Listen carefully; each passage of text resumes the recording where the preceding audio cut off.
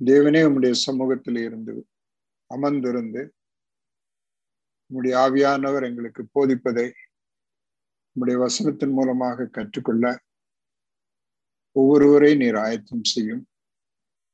திறந்த உள்ளத்தோடும் கீழ்ப்படி ஆயத்தத்தோடும் உம்முடைய சமூகத்தில் இருக்கும்படியாக கிருபை செய்யும். ஒவ்வொருவரையும் உம்முடைய கரத்திலே தருகிறேன். ஜீவனுள்ள வார்த்தை வீணாக திரும்பாது. எந்த காரியத்திற்காக நீர் அனுப்புகிறீரோ அதை வாய்க்க பண்ணும் என்று சொல்லி இருக்கிறீரே, செய்தருளும் ஆண்டவரே. இயேசு கிறிஸ்துவின் நாமத்தில் கேட்கிறோம் பிதாவே, ஆமென். இன்றைக்கு நம்ம கற்றுக்கொள்ள போற ஒரு வார்த்தை விடுதலை, ஃப்ரீடம், சுதந்திரம், இண்டிபெண்டன்ஸ். இந்த வார்த்தை மிகவும் அதிகமாக பயன்படுத்தப்படும் நாட்கள் இது. விடுதலைக்காக வாதாட்டம், போராட்டம், கலாட்டம் வரைக்கும் நடக்கும். என்னெல்லாம் இதிலே சேர்ந்து கொள்ளும்? என்னுடைய சுதந்திரம், என்னுடைய விருப்பம், என்னுடைய வழி, என்னுடைய தீர்மானம், என் சந்தோஷம், என்னுடைய வேலை, மை டைம், என்னுடைய நிறைவு, திருப்தி, நான் யாராக இருக்க விரும்புகிறேனோ அப்படியே ஆக வேண்டும், நான் நினைப்பது நடக்க வேண்டும், அதுவும் என்னுடைய வேலையில் நான் விரும்புகிற விதத்தில் யாரும் தடையாக இருக்கக்கூடாது. அநேக விடுதலைன்னா என்னன்னு எழுத சொன்னா இந்த வார்த்தைகள் எல்லாம் எழுதியிருக்காங்க. அதுல இருந்தா இதை நான் சேர்த்திருக்கேன். தேவன் எனக்குள்ளவர், எனக்கு எல்லாவற்றையும் செய்து முடிப்பவர், என்னுடைய எல்லா விருப்பத்தையும் தருவார். வசனத்தினுடைய ஆதாரத்துலதான் சொல்லுவாங்க. கர்த்தருக்குள் மனமகிழ்ச்சியா இருந்தால் அவர் உன் விருப்பங்களை எல்லாம் தருவார். அங்க தருவான்ற வார்த்தையை அநேக புரிந்து கொள்வது நிறைவேற்றுவார்னு புரிந்து கொள்றார். உண்மையில அதனுடைய ஒரிஜினல் லாங்குவேஜ்ல பார்க்கும்போது he will conceive those desires in me. தேவனுடைய விருப்பங்களை எனக்குள் உருவாக்குவார்னு தான் சொல்லியிருக்கு. நிறைவேற்றுவார்னு சொல்லல, உருவாக்குவார். பிலிப்பியர் 2:13 பார்க்கிறோம். விருப்பத்தையும் செய்கையும் எனக்குள் உருவாக்குறவராயிருக்கு. ஆனா அதை தருவார்னு சொல்லி நம்ம முடிச்சிட்டோம். அடுத்த விருப்பம் என்ன? நான் போகும் இடமெல்லாம் என்னை ஆசீர்வதிப்பார். முன்னால போறதுன்னா பின்னால வருவது ஆண்டவர் ஆசீர்வதித்து கொண்டே வருவார். நான் கையிட்டு செய்யும் வேலைகளை எல்லாம் ஆசீர்வதிப்பார். நான் என்ன செய்ய ஆரம்பிச்சாலும் இது ஆசீர்வதிப்பார் என்று நம்ம விளக்கம் கொடுக்கிறோம். என்னை உயர்த்துவார், தடைகளை எல்லாம் மாற்றி போடுவார். உயர்த்துவார்னா நம்ம கண் பார்வையில ஒரு உயர்த்துதல் உண்டு, தேவனுடைய வார்த்தையில உயர்த்துதல் உண்டு. அது நமக்கு வேண்டாம். கர்த்தராகிய இயேசு கிறிஸ்து அடிமையின் ரூபம் எடுத்து சிலுவை பரியந்தம் தன்னையே தாழ்த்தின போது எல்லா நாமங்களுக்கு மேலான நாமத்தை கொடுத்து உயர்த்தினார்னு சொல்லியிருக்கு. நமக்கு கொடுக்க போற உயர்வுன்றது உலக பிரகாரமான உயர்வு அல்ல, தேவனுடைய ராஜ்யத்தினுடைய உயர்வு.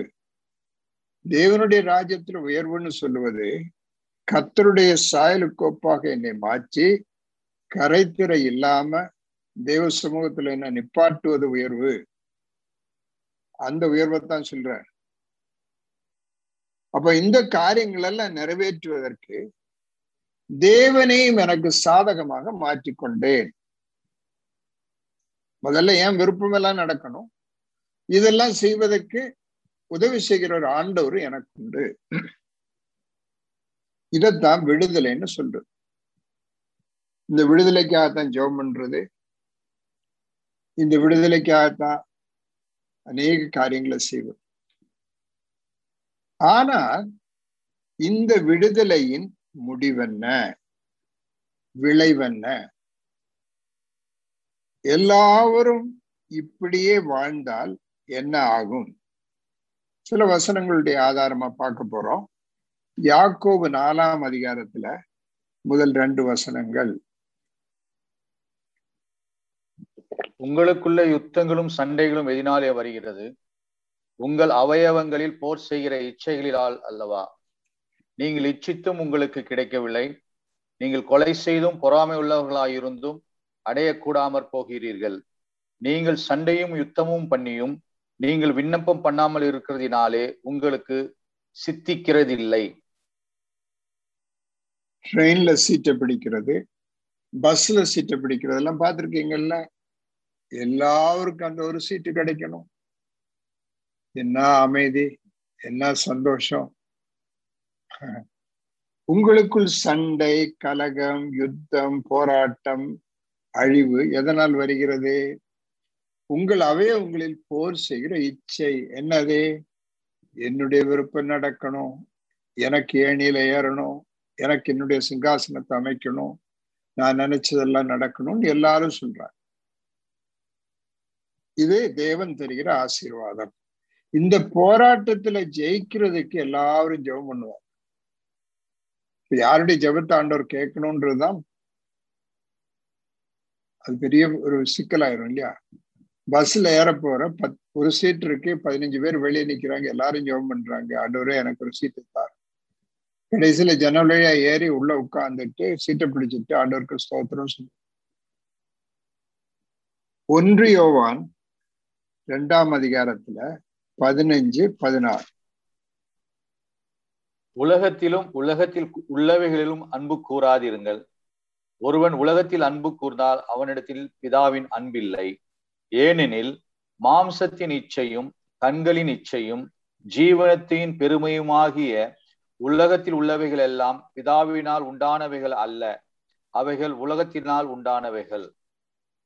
சுதந்திரம்னு சொல்லும் போது நான் விரும்பினதெல்லாம் எனக்கு நடக்கணும், கண்ணுல பார்த்ததெல்லாம் எனக்கு கிடைக்கணும், நான் சாப்பிட விரும்புற சாப்பாடு எனக்கு கிடைக்கணும், பார்க்க விரும்புற படம் எனக்கு பார்க்கணும், போற விரும்புற இடத்துல போய்தான் ஆகணும், வாங்க விரும்புற கார் எனக்கு கிடைக்கணும், எனக்கு பேரும் புகழ் உண்டாகணும், உயர்வு உண்டாகணும். கண்களின் இச்சை, மாம்சத்தின் இச்சை, ஜீவனத்தின் பெருமை, இதெல்லாம் தேவன் எனக்கு கொடுக்கிறான் நம்ம சொல்லிட்டு இருக்கோம். ஆனா வேதாமம் சொல்லுது இது பிதாவினால் உண்டானவைகள் அல்ல. தேவனுடைய வார்த்தைக்கு மாறுபாடாக இதை ஆசீர்வாதம் நம்ம கற்றுக்கொண்டு உள்ளத்துல உறுதிப்படுத்தினா எப்படி? யாக்கோபு 4ஆம் அதிகாரத்துல 4ஆம் வசனம். விபச்சாரரே, விபச்சாரிகளே, உலக சிநேகம் தேவனுக்கு விரோதமான பகை என்று அறியீர்களா? ஆகையால் உலகத்துக்கு சிநேகிதராய் இருக்கிற விரும்புகிறவன் தேவனுக்கு பகைஞனாகிறான். உலகத்துல சிநேகிக்கிறதுன்னா என்னன்னு நம்ம இந்த 1 யோவான்ல பார்த்தோம்ல.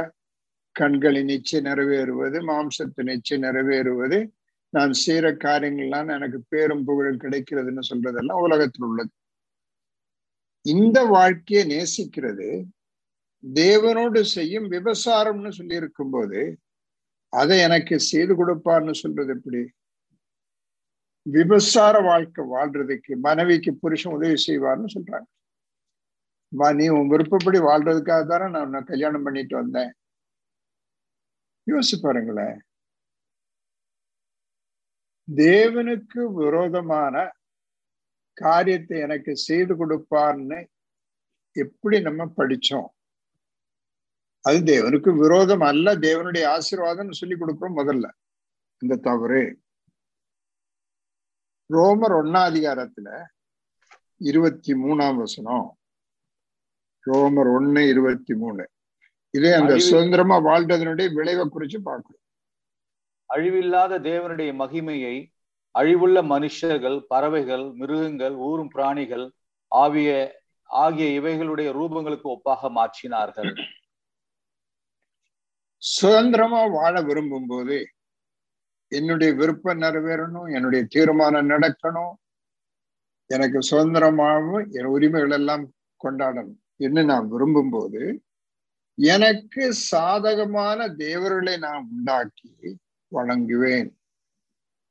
உருவங்களை உருவாக்குவார்கள், கற்பனையிலிருந்து உருவாக்குவார்கள், அது தேவன் என்று சொல்லிக் கொள்வார்கள். முக்கியமாக உருவாக்குற உருவங்கள் 4 உருவங்களை குறித்து அங்க சொல்லியிருக்கு. மனிதன், மிருகங்கள், பறவை, ஊரும் பிராணி. அறிவு, சொத்து, செழிப்பு, இவைகளுக்கெல்லாம் உருவங்கள் உண்டு. அறிவு, சொத்து, செழிப்பு. அப்ப உருவங்களை உருவாக்காம வணங்க முடியாதுல்ல. ரோமர் அதனுடைய விளைவாக என்ன நடக்குது? ரோமர் 1ஆம் அதிகாரத்துல 24ஆம் வசனம்.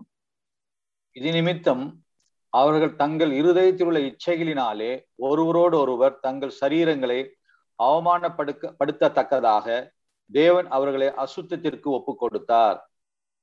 சொந்த விருப்பப்படி வாழ ஆரம்பிக்கும் போது பல தடவை ஆண்டவர் ஆலோசனை சொல்லி கடிந்து கொண்டும் மனத்தை கடினப்படுத்தி போயிட்டே இருந்தா கடைசியில தேவன் செய்யப்போற ஒரு காரியம் என்ன? உங்க விருப்பப்படி நடங்கன்னு சொல்லி கைவிட்டு விடுவார். அவருடைய ஆவியானவர் மனிதனுடைய ஆவியோடு கூட சதா காலம் வாதாடாது. அந்த கைவிடும் போது நடக்கிறது என்ன? அதுதான் 24ல படிச்சோம். 26ல பாருங்க என்ன நடக்குது கைவிடும் போது. இது நிமித்தம் தேவன் அவர்களை இழிவான இச்சை ரோகங்களுக்கு ஒப்பு கொடுத்தார். அந்தப்படியே அவருடைய பெண்கள் சுபாவத்துக்கு விரோதமான அனுபோகமாக மாற்றினார்கள். 28 படிங்க. தேவனை அறியும் அறிவை பற்றி கொண்டிருக்க அவர்களுக்கு மனதில்லாது இருந்தபடியால் தகாதவைகளை செய்யும்படி தேவன் அவர்களை கேடான சிந்தைக்கு ஒப்பு கொடுத்தார். ஒப்பு கொடுத்தார், கைவிட்டுட்டார்னு சொல்லும் போது என்ன நடக்குது? அந்த பகுதியை படிச்சு பார்த்தீங்கன்னா தெரியும். இன்னைக்கு என்ன நடந்து கொண்டிருக்கிறதோ அதெல்லாம் சுதந்திரத்தினுடைய விளைவு, தவறான சுதந்திரத்தினுடைய விளைவு, தவறான விடுதலை வாழ்க்கையினுடைய விளைவு. பாருங்க என்னெல்லாம் நடக்குது. பிள்ளைகள் சொல்றாங்க, எங்களை யாரும் கண்டிக்க கூடாது, அது எங்களுடைய சுதந்திரம், எங்களுடைய ஃப்ரீடம். ஸ்திரீகள் சொல்றாங்க, எங்களுடைய விருப்பப்படி நாங்க வாழ்வோம், அது எங்களுடைய சுதந்திரம். யார் கூட வாழணுன்றது நான் தான் தீர்மானம் பண்ணுவேன், அது என்னுடைய சுதந்திரம். எனக்கு ஒரு குழந்தைய வேண்டான்னா அதை கொலை செய்யறது என்னுடைய சுதந்திரம். பக்கத்து வீட்டுக்காரன் எனக்கு உபதிரவமா இருக்கிறான்னா அவனை மாத்தி போடுறது எனக்கு என்னுடைய விடுதலை. அந்த தவறான சுயநலம், கலெக்டிவ் செல்ஃபிஷ்னஸ் சொல்லுவேன். ஒருமித்துள்ள சுயநலத்துக்கு தான் புதிய பேரு சில வேளையில நேஷனல் இன்ட்ரெஸ்ட் எல்லாம் சொல்றது. எல்லா நாடுகளுக்கும் நாட்டு பற்றுதல்னா என்ன?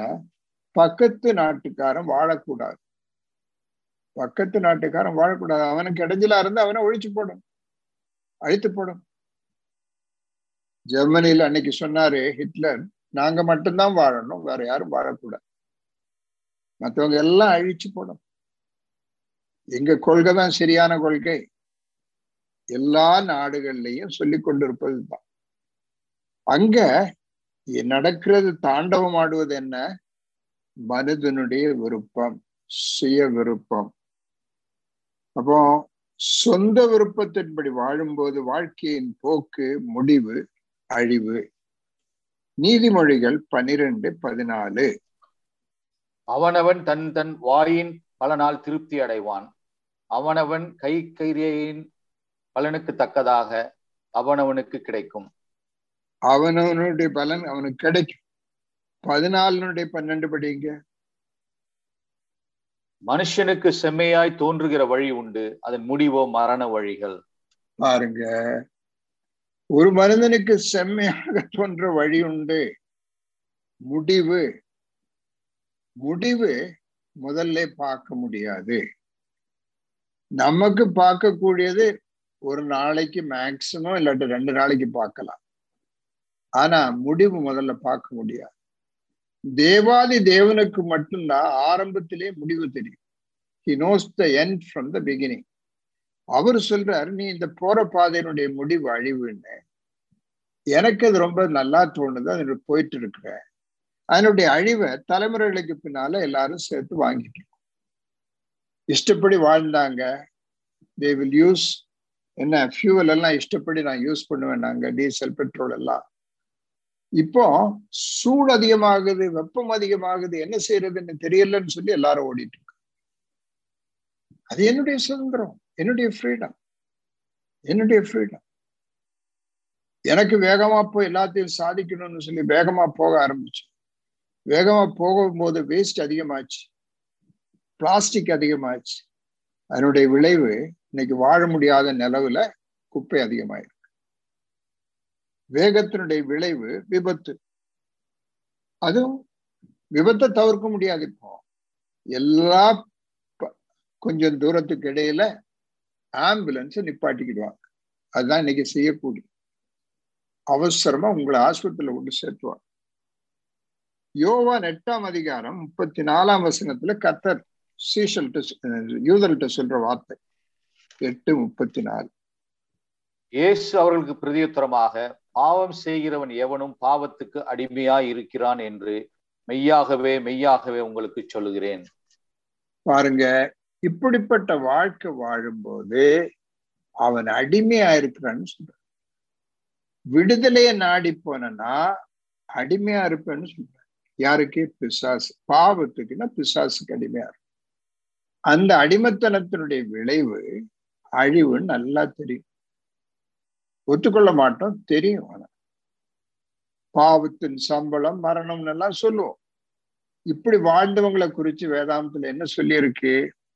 மொத்தமா உலகத்தினுடைய போக்கு மொத்தமா சேர்த்து சொல்லி இருக்கிறது எபேசியர் 2ஆம் அதிகாரத்துல 3-4 வசனங்கள். அவர்களுக்குள்ளே நாம் எல்லோரும் முற்காலத்திலே நமது மாம்ச இச்சையின்படியே நடந்து நமது மாம்சமும் மனசும் விரும்பினவைகளை செய்து சுபாவத்தினாலே மற்றவர்களைப் போல கோபாக்கினையின் பிள்ளைகளாயிருந்தோம். தேவனோ இரக்கத்தில் ஐஸ்வர்யம் உள்ளவராய் நம்மில் அன்பு கூர்ந்த தம்முடைய மிகுந்த அன்பினாலே 2-3 போதும். 2-3. அப்போ தேவனை விட்டு பிரிந்த மனிதன் எப்படி வாழ ஆரம்பிச்சான்னா, பிசாசுக்கு அடிமையாக கீழ்ப்படியாமையின் ஆவிக்கு ஏற்றபடியாக மனதும் மாம்சமும் விரும்பினதை செய்து கொண்டு உலக வழக்கத்தின்படி வாழ்ந்து தேவனுக்கு விரோதிகளாக கோபாக்கினின் பிள்ளைகளாய் இருந்தோம்னு சொல்லி. பிசாசு கொடுத்த பிசாசுக்கு அடிமையான போது, கீழ்ப்படியாமையின் ஆவிக்கு கீழ்ப்பட்ட போது பிசாசு கொடுத்த சுதந்திரம் தான் மனதும் மாம்சத்தையும் விரும்புறத செய்து கொள். இதைத்தான் இன்னைக்கு சுதந்திரம் விடுதலைன்னு சொல்லி நம்பிட்டு இருக்கோம். இது பிசாசு கொடுத்து. பிசாசு தரும் விடுதலையின் பலன், அதனுடைய முடிவு அடிமைத்தனம், அழிவு, நித்திய அழிவு. விடுதலைன்னு சொல்லி கிடைச்சது, அதனுடைய பலன் கடைசியில அடிமைத்தனம், அழிவு, நித்திய அழிவு. எலிய பிடிக்கணும்னா எலிப்பிரியில நல்ல கருவாடு வைப்பாங்க, இல்லாட்டா தேங்காய் நல்லா சுட வச்சு வைப்பாங்க. அது என்ன ருசியா இருக்கு, என்ன அழகா இருக்கு, வந்து சாப்பிட்டா பின்னாடி அதனுடைய முடிவு அழிவுன்னு நல்லா தெரியும். இதே விதமாத்தான் நம்மளை பிடிக்கிறது. யோவான் 10ஆம் அதிகாரத்துல 10ஆம் வசனத்தினுடைய முதல் பகுதியில பிசாசு எதுக்கு வர்றான், எதிராளி எதுக்கு வர்றான்னு சொல்றாரு? திருடவும் அழிக்கவும் கொல்லவும் வருகிறானே என்று வேறொன்றுக்கும் வரான். திருடவும் அழிக்கவும் கொல்லவும். பாவத்தின் சந்தோஷம் ஒண்ணு இருக்கு. பாவத்துல அந்த சந்தோஷம், அந்த கருவாடுல ஒரு ருசி இருக்கு, அந்த தேங்காயில ஒரு மனம் இருக்கு, அதான் அந்த சந்தோஷம். ஆனா அது கண்களையே குருடாக்கிறது. அழிவை பார்க்க முடியவில்லை, தேவனுடைய ஆலோசனையை கேட்க முடியவில்லை, எல்லாம் சரியாக இருக்கிறது என்று வீண் நம்பிக்கை, தைரியம் உண்டாகிறது. இன்றைக்கு இந்த போக்குல போகும்போது அந்த சந்தோஷம் கிடைக்கிறதுனால, அந்த கொஞ்ச நேரத்துக்குள்ள சந்தோஷம் கிடைக்கிறதுனால, அதுல அந்த உலகம் முழுவதையும் ஆதாயம் செய்து கொள்ளக்கூடிய ஒரு ஒரு தருணம் கிடைக்கிறதுனால ஆத்மா அழிந்து போகிறத குறிச்சு பார்க்க முடியாத நிலை. ஆண்டவர் சொன்னாரு, நீ உலகம் முழுவதையும் ஆதாயம் செய்து கொண்டாலும் என் ஆத்மாவை நஷ்டப்படுத்தி கெடுத்தினா அவனுக்கு என்ன லாபம் இல்லை. ஆனா அந்த பகுதியை பார்க்க முடியல. அந்த கொஞ்ச நேரம் கிடைக்கிற ஆதாயம் என்ன? பெரிய காரியங்களை நான் சாதித்தேன், பெரிய வீடுகளை கட்டினேன், பெரிய கோபுரங்களை கட்டினேன், ஓ எல்லாம் வாங்க. அதை நாம் பார்க்கும்போது, உலகத்தை முழுவதும் ஆதாயம் செய்து கொண்டதை பார்க்கும்போது அதில் உள்ள மகிழ்ச்சி, அதில் உள்ள திருப்தி அழிவை பார்க்க முடியாதபடி தடை செய்கிறது, குருடாக்கி. யோவான் 8:33. அவர்கள் அவருக்கு பிரதியுத்தரமாக, நாங்கள் ஆபிரகாமின் சந்ததியாய் இருக்கிறோம், நாங்கள் ஒரு காலம் ஒருவனுக்கும் அடிமைகளாய் இருக்கவில்லை, விடுதலை ஆவீர்கள் என்று நீர் எப்படி சொல்லுகிறீர் என்றார்கள். கவனமா பாருங்க, தேவனுடைய ஆவியானவர் எடுத்து எழுதியிருக்காரு. தவறான வாழ்க்கையில தவறான சுதந்திரத்துக்குள்ள வாழ்ந்து கொண்டிருக்கும் போது, குருடா இருக்கும் போது என்ன சொல்லுவோம்? நாங்க யாருக்கு அடிமை இல்லை, அடிமை இல்லைன்ற ஒரு தவறான தைரியம் வந்துடும். வெளிப்பிரகாரமாக அவர்கள் எகிப்து நாட்டுல அடிமைகளா இருந்தாங்க, அசிரிய ராஜாவுக்கு அடிமையா இருந்தாங்க, பாபிலோன் ராஜாவுக்கு அடிமையா இருந்தாங்க. இத சொல்ற நாள்ல ரோமராஜ் சாம்ராஜ்யத்துக்கு அடிமையா இருக்கிறாங்க. அது வெளிப்பிரகாரம். உள்பிரகாரமா பாவம் செய்யறவன் எல்லாம் பாவத்துக்கு அடிமைன்னு ஆண்டவர் சொல்றார்.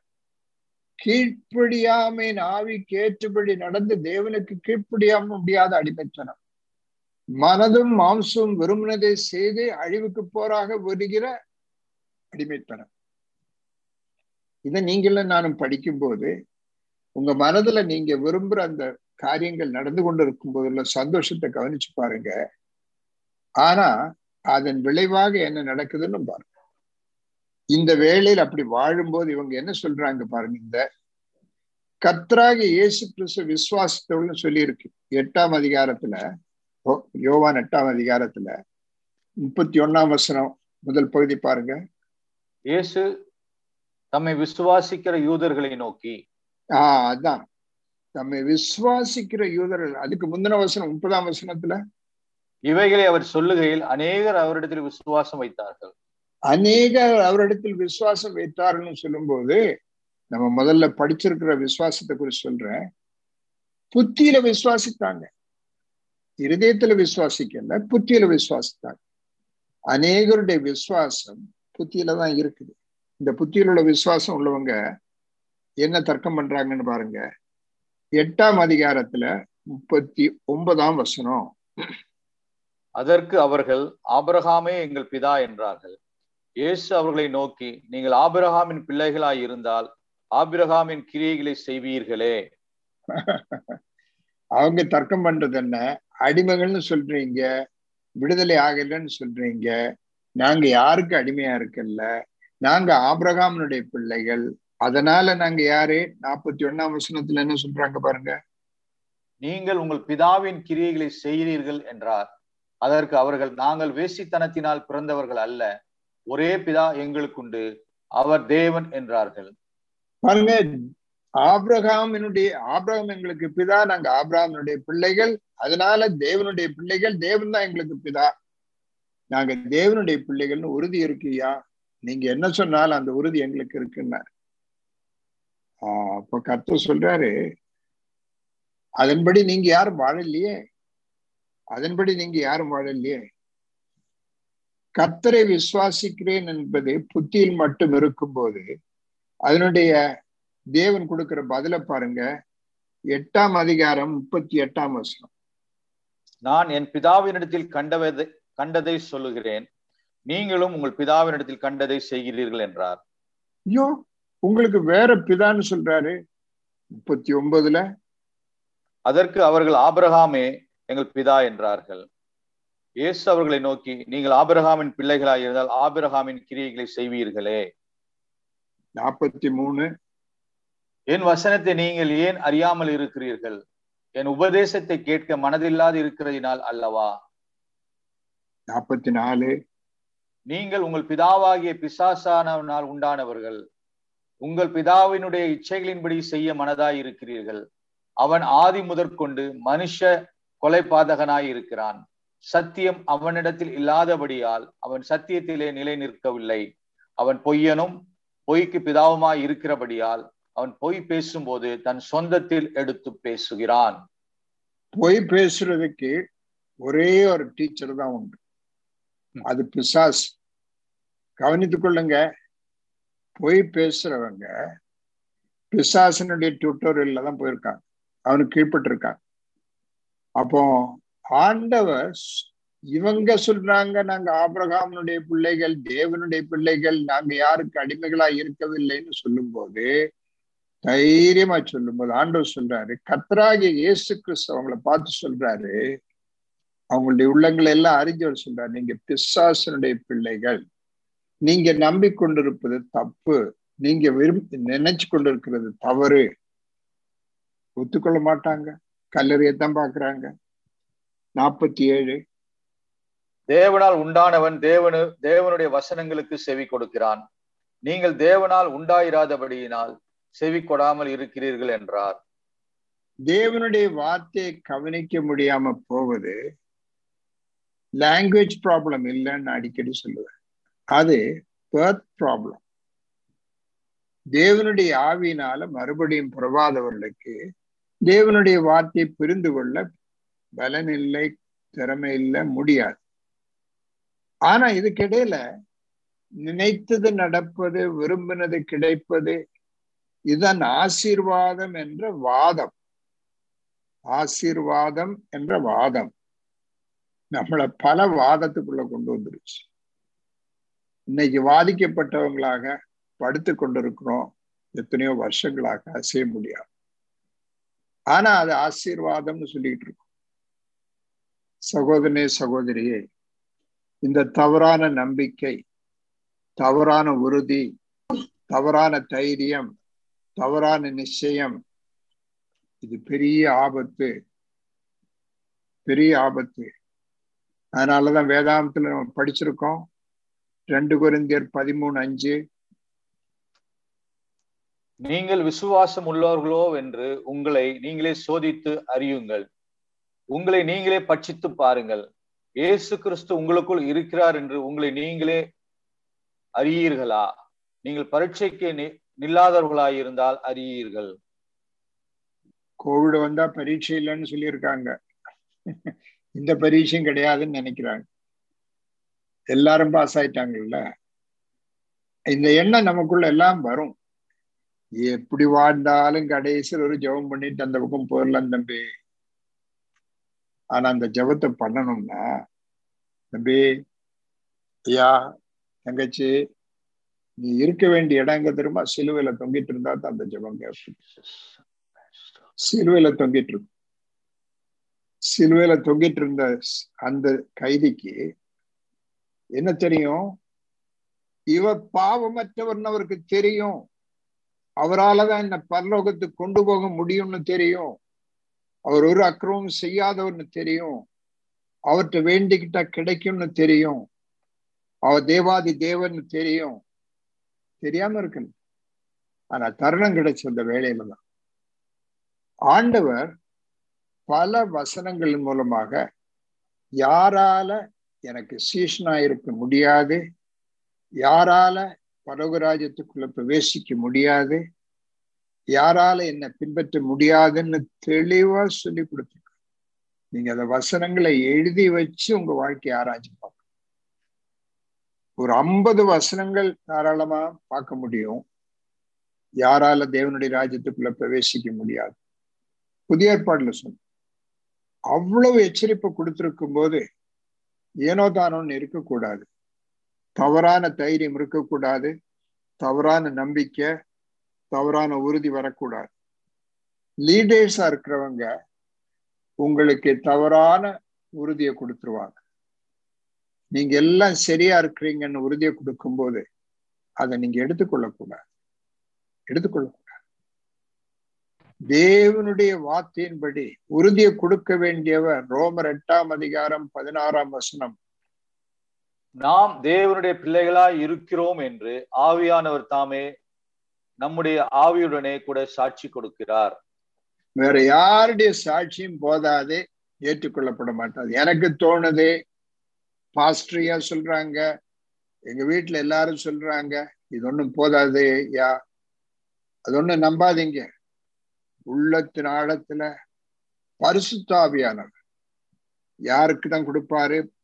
14ஆம் வசனம் படி, 8:14 ரோமர் 8. மேலும் எவர்கள் தேவனுடைய ஆவியினாலே நடத்தப்படுகிறார்களோ அவர்கள் தேவனுடைய புத்திரராய் இருக்கிறார்கள். பாருங்க, எவர்கள் தேவனுடைய ஆவியினால இடையில இல்ல, தொடர்ந்து நடத்தப்படுகிறார்களோ அவங்க எப்போதும் தேவனுக்குரிய காரியங்களை குறித்து சிந்திப்பாங்க. மாம்சத்துக்குரிய காரியங்களை குறித்து சிந்திச்சுட்டு இருக்க மாட்டாங்க. ரெண்டும் கலத்தி வாழலாம்ன்ற எண்ணம் இருக்கக்கூடாது. தேவனே என்னை ஆராய்ந்து பாரும், வேதனை உண்டாக்கும் வழி என்னில் உண்டோ என்று பாரும்னு சொல்லி உட்காருங்க. தேவ சமூகத்துல நேரத்தை ஒதுக்கி உட்காருங்க. ஒரு 2 வருஷம் கொடுத்தாரு, எங்கேயும் போகாம உட்கார்ந்து பாக்குறது. இன்னும் நீட்டி கொடுக்கணும்னா நீட்டி கொடுப்பாரு. அழிந்து போகக்கூடாதுன்ற ஒரே ஆர்வத்துல தருணங்களை கொடுக்கிறார் ஆண்டவர். கிருபையாக கொடுக்கிறார். படுக்கையில படுத்துட்டு கேட்கணுமா? வீட்டுல அடைச்சு பூட்டி உள்ள உட்கார்ந்துட்டு கேட்கணுமா? 2 வருஷம் கொடுத்தார். யாரும் நினைக்கல இப்படி தருணத்தை கொடுப்பார். அவர்கள் ஆபிரகாமின் பிள்ளைகள், அதனால தேவனுடைய பிள்ளைகள்னு சொன்னாரு. ஆண்டவர் என்ன சொல்லியிருக்காரு? யோவான் 1ஆம் அதிகாரம் 13ஆம் வசனம், அவர்கள் இரத்தத்தினாலாவது மாம்ச சித்தத்தினாலாவது புருஷனுடைய சித்தத்தினாலாவது பிறவாமல் தேவனாலே பிறந்தவர்கள். மறுபடியும் பிறப்பதுன்றது சந்ததி வழியாக முடியாது. ஆபிரகாமுக்கு பிள்ளைகளா இருந்ததுனால முடியாது, மாம்ச சித்தத்தினால முடியாது, புருஷனுடைய சித்தத்தினால வேறொருவனால முடியாது, தேவனால மட்டும் நடக்கிறது. கர்த்தருடைய பதில் என்ன? யோவான் 8ஆம் அதிகாரம் 36ஆம் வசனம், ஆகையால் குமாரன் உங்களை விடுதலையாக்கினால் மெய்யாகவே விடுதலை ஆவீர்கள். யோவான் 10ஆம் அதிகாரத்துல 10ஆம் வசனத்துல கடைசி பகுதியில சொல்றாரு, முதல் பகுதியில, நான் உங்களுக்கு ஜீவன் உண்டாகவும் அது பரிபூர்ணமாய் உண்டாகவும் வந்தேன்னார். அப்ப விடுதலையை கொடுக்கவும் பரிபூர்ண ஜீவனை கொடுக்கவும் தான் கர்த்தர் வந்தார். எப்போதுதான் இது கிடைக்கும்? கர்த்தருக்கு அடிமையாகும் போது உண்மையான விடுதலை வரும். பிசாசினுடைய விடுதலைக்குள்ள போகும்போது உண்மையான அடிமைத்தனத்துக்குள்ள வந்துருவோம். பாவத்துக்கு அடிமையாத்தான். ஆனா கர்த்தருக்கு அடிமையா இருக்கும் போது உண்மையான விடுதலைக்குள்ள வருவோம். எல்லாம் தலைகீழாத்தான் இருக்கும். தேவனுடைய ராஜ்யத்துக்கு மனப்பூர்வமாக சந்தோஷமாக தேவனுக்கு கீழ்ப்படிவது, இயேசுவின் கர்த்தராக அறிக்கை செய்யும் போது எனக்கு விடுதலை கிடைக்கும். என்னுடைய தவறான சுதந்திரம், உரிமை, விருப்பம், வழிகள், இவைகளுக்கு முற்றுப்புள்ளி, முடிவு, பரிகாரம், விடுதலை வந்தது சிலுவையில். திரும்ப சொல்றேன், என்னுடைய தவறான சுதந்திரம், உரிமை, விருப்பம், வழிகள், இவைகளுக்கு முற்றுப்புள்ளி வந்த இடம், முடிவு வந்த இடம், பரிகாரம் வந்த இடம், விடுதலை வந்த இடம் சிலுவை. அதனாலதான் சிலுவையில என்ன நடந்தது நான் இருதயத்துல விசுவாசிக்கும் போது எனக்கு உண்மையான விடுதலை வருது. யாத்ராகமத்துல 21ஆம் அதிகாரத்துல 5-6 வசனங்கள்ல ஒரு வித்தியாசமான அடிமையை குறித்து சொல்லியிருக்கு. படிக்கலாமா?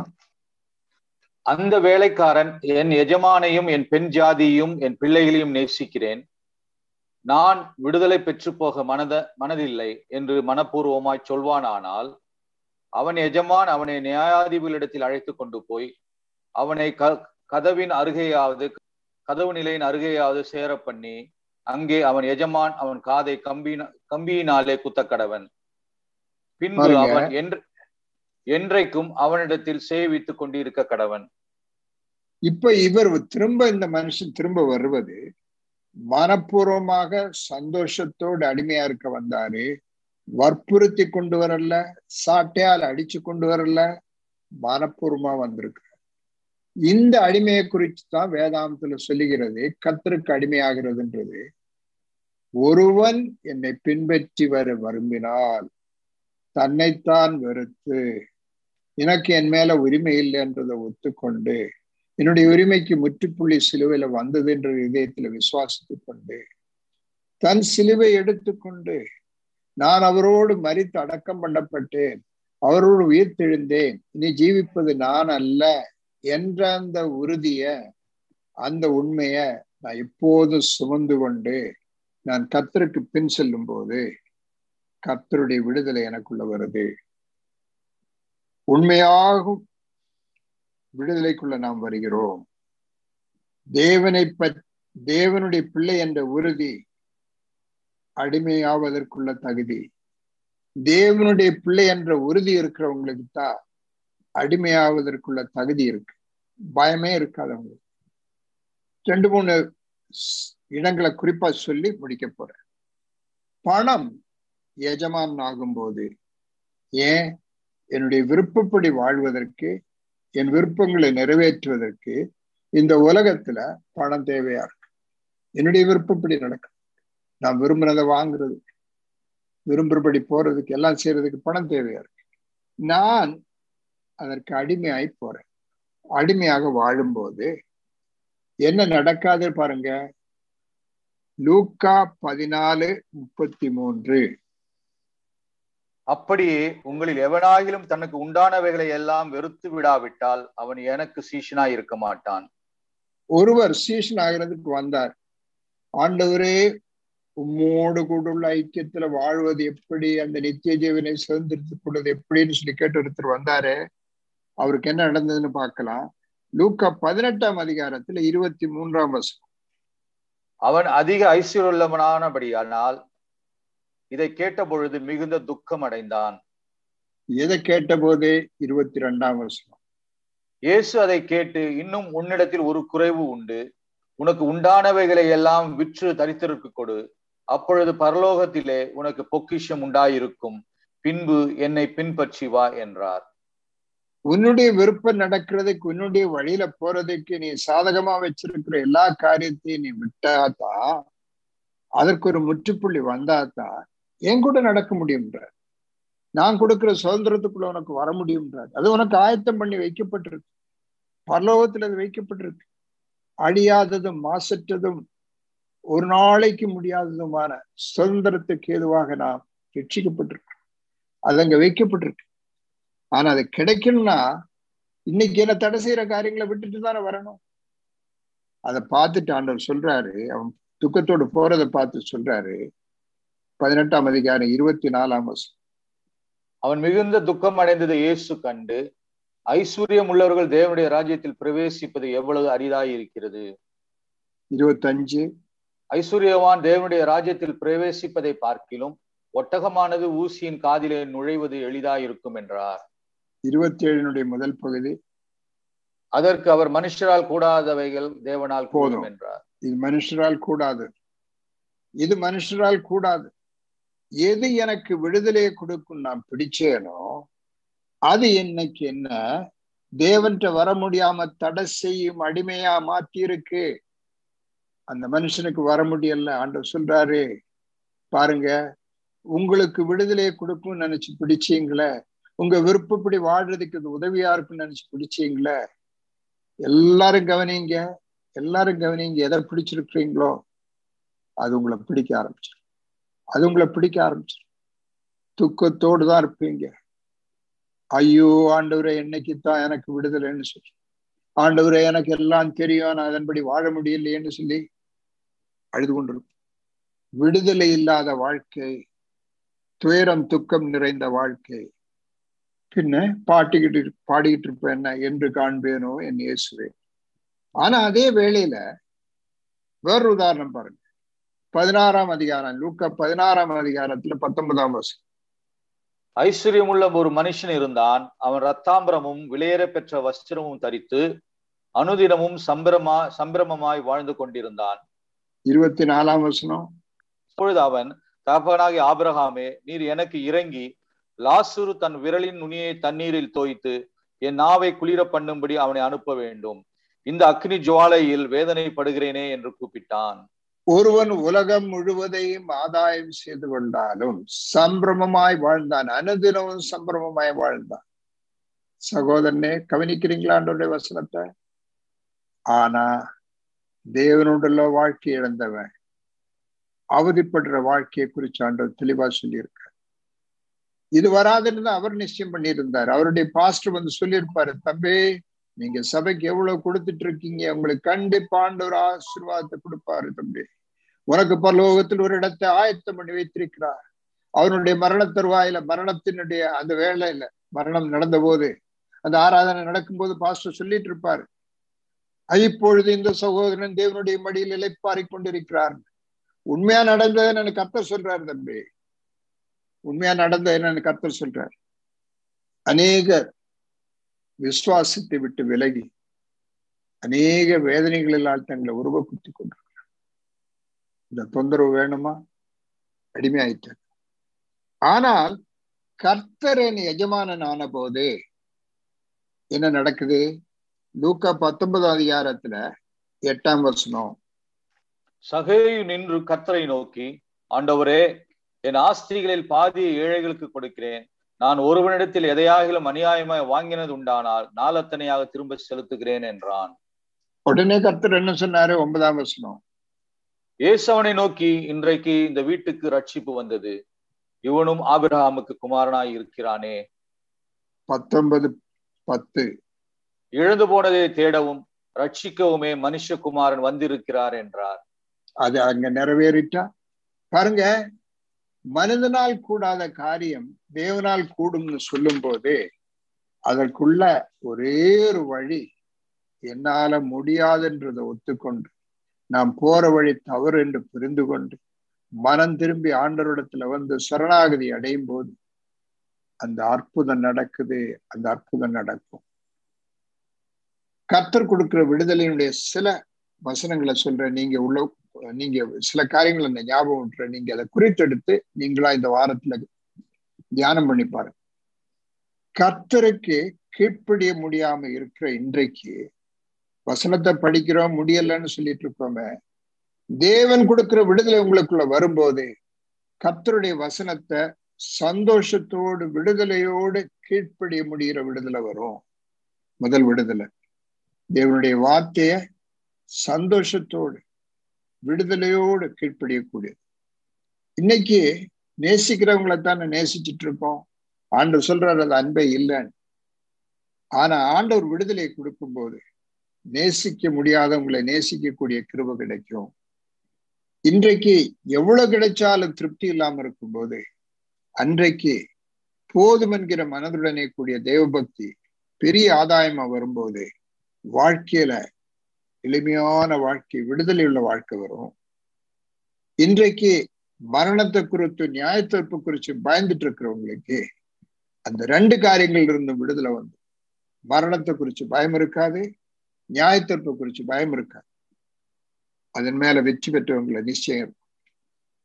இன்னைக்கு எல்லாரும் தெரியணும்னு சொல்லி ஓடி நடக்கிறோமே, அன்றைக்கு அறியப்படாதவங்களாக மறைந்து இருக்கிறவங்களாக தேவனுடைய செட்டைக்குள்ள பாதுகாப்பா இருக்கிற அந்த ஃப்ரீடம் வரும். இன்றைக்கு சம்பளத்துக்கு வேலை செஞ்சுட்டு இருக்கோம், கடமைக்கு என்ன இல்லாம செஞ்சுட்டு இருக்கோம். இந்த விடுதலை வரும்போது மற்றுள்ளவங்களுக்கு உண்மையாக ஊழியம் செய்யக்கூடிய விடுதலை வரும். இந்த விடுதலையை கர்த்தராகிய இயேசு கிறிஸ்து மட்டும்தான் கொடுக்க முடியும். தேவனுடைய பிள்ளைகளின் விடுதலை ரோமர் 8ஆம் அதிகாரத்துல 31ஆம் வசனத்திலிருந்து படிக்கலாமா? கவனமா பாருங்க. இவைகளை குறித்து நாம் என்ன சொல்லுவோம்? தேவன் நம்முடைய பட்சத்தில் இருந்தால் நமக்கு விரோதமாய் இருப்பவன் யார்? தம்முடைய சொந்த குமாரன் என்றும் பாராமல் நம் எல்லோருக்காகவும் அவரை ஒப்பு கொடுத்தவர் அவரோடே கூட மற்ற எல்லாவற்றையும் நமக்கு அருளாதிருப்பது எப்படி? தேவன் தெரிந்து கொண்டவர்கள் மேல் குற்றம் சாட்டுகிறவன் யார்? தேவனே அவர்களை நீதிமானாக்குகிறவர். ஆக்கினைக்குள்ளாக தீர்க்கிறவன் யார்? கிறிஸ்துவே மரித்தவர், அவரே எழுந்தும் இருக்கிறவர், அவரே தேவனுடைய வலது பாரிசத்திலும் இருக்கிறவர், நமக்காக வேண்டுதல் செய்கிறவரும் அவரே. உமது நிமித்தம் எந்நேரமும் கொல்லப்படுகிறோம், அடிக்கப்படும் ஆடுகளைப் போல எண்ணப்படுகிறோம் என்று எழுதியிருக்கிறபடி நேரிட்டாலும் கிறிஸ்துவின் அன்பை விட்டு நம்மை பிரிப்பவன் யார்? உபத்திரவமோ, வியாகுலமோ, துன்பமோ, பசியோ, நிர்வாணமோ, நாசமோசமோ, பட்டயமோ, இவைகள் எல்லாவற்றிலேயும் நாம் நம்மில் அன்பு கூறுகிறவராலே முற்றும் ஜெயம் கொள்ளுகிறவர்களாய் இருக்கிறோமே. மரணமானாலும் ஜீவனானாலும் தேவ தூதர்களானாலும் அதிகாரங்களானாலும் வல்லமைகளானாலும் நிகழ்காரியங்களானாலும் வருங்காரியங்களானாலும் உயர்வானாலும் தாழ்வானாலும் வேறெந்த சிருஷ்டியானாலும் நம்முடைய கர்த்தராகிய கிறிஸ்து இயேசுவில் உள்ள தேவனுடைய அன்பை விட்டு நம்மை பிரிக்க மாட்டாது என்று நிச்சயித்திருக்கிறேன். பாருங்க, இந்த வசனங்களை நீங்க அமைதலா உட்கார்ந்து படிச்சு பாருங்க. இந்த விடுதலைக்குள்ளதான் ஆண்டவர் நம்மளை கொண்டு வரணும்னு விரும்புறார். இந்த விடுதலையோடு வாழணும்னு தான் ஆண்டவர் விரும்புறார். தேவன் கொடுக்கிற விடுதலை வேணுமா? கர்த்தருக்கு அடிமையா இருக்கும்போது உண்மையான விடுதலைக்குள்ள வரணும். பிசாசு கூட விடுதலையை தேடி ஓடும்போது பாவத்துக்கும் பிசாசுக்கு அடிமையா இருக்கத்தான் போகும். ஜெபமோ. அன்பின் ஆண்டவரே, இந்த வசனத்தை கேட்டுக்கொண்டிருந்த ஒவ்வொருடைய உள்ளங்களிலும் நம்முடைய ஆவியானவர் கிரியை செய்து உண்மையான விடுதலை என்ன என்பதை பார்க்க, புரிந்து கொள்ள, ஏற்றுக்கொள்ள, அதன்படி வாழ அவளுக்கு நீர் அனுக்கிரகம் செய்யும் ஆண்டவரே. பிசாசினுடைய விடுதலைக்காக, பிசாசு கொடுக்கும் விடுதலையை தேடி போய் பல காரியங்களுக்கு அடிமைகளாக சிக்கி பாவத்துக்கும் பிசாசுக்கும் அடிமைகளாக வாழும் மக்களை விடுதலை செய்ய வந்தீரே ஆண்டவரே. ஆண்டவரே, அந்த உண்மையான விடுதலைக்குள்ளாக வந்து வாழும்படியாக கிருபை செய் ஆண்டவரே. இந்த வார்த்தையை திருப்பி மொத்தமாக புதிதான கருத்திலே அர்த்தத்திலே புரிந்து கொள்ள, அந்த நீர் சொல்லும் உண்மையை புரிந்து கொள்ள ஒவ்வொருவருக்கும் நீர் அனுகிரகம் செய். இன்றைக்கு வாதாடி கொண்டிருக்கும் விடுதலைக்காக அல்ல, இன்றைக்கு போராடி கொண்டிருக்கும் விடுதலைக்காக அல்ல ஆண்டவரே, நீர் கொடுக்கும் அந்த விடுதலைக்குள்ளாக ஒவ்வொருவரும் வர வேண்டும் என்று சொல்லி அனுகிரகம் செய்வீராக. இயேசு கிறிஸ்து நாமத்தில் கேட்கிறோம் பிதாவே. ஆமென்.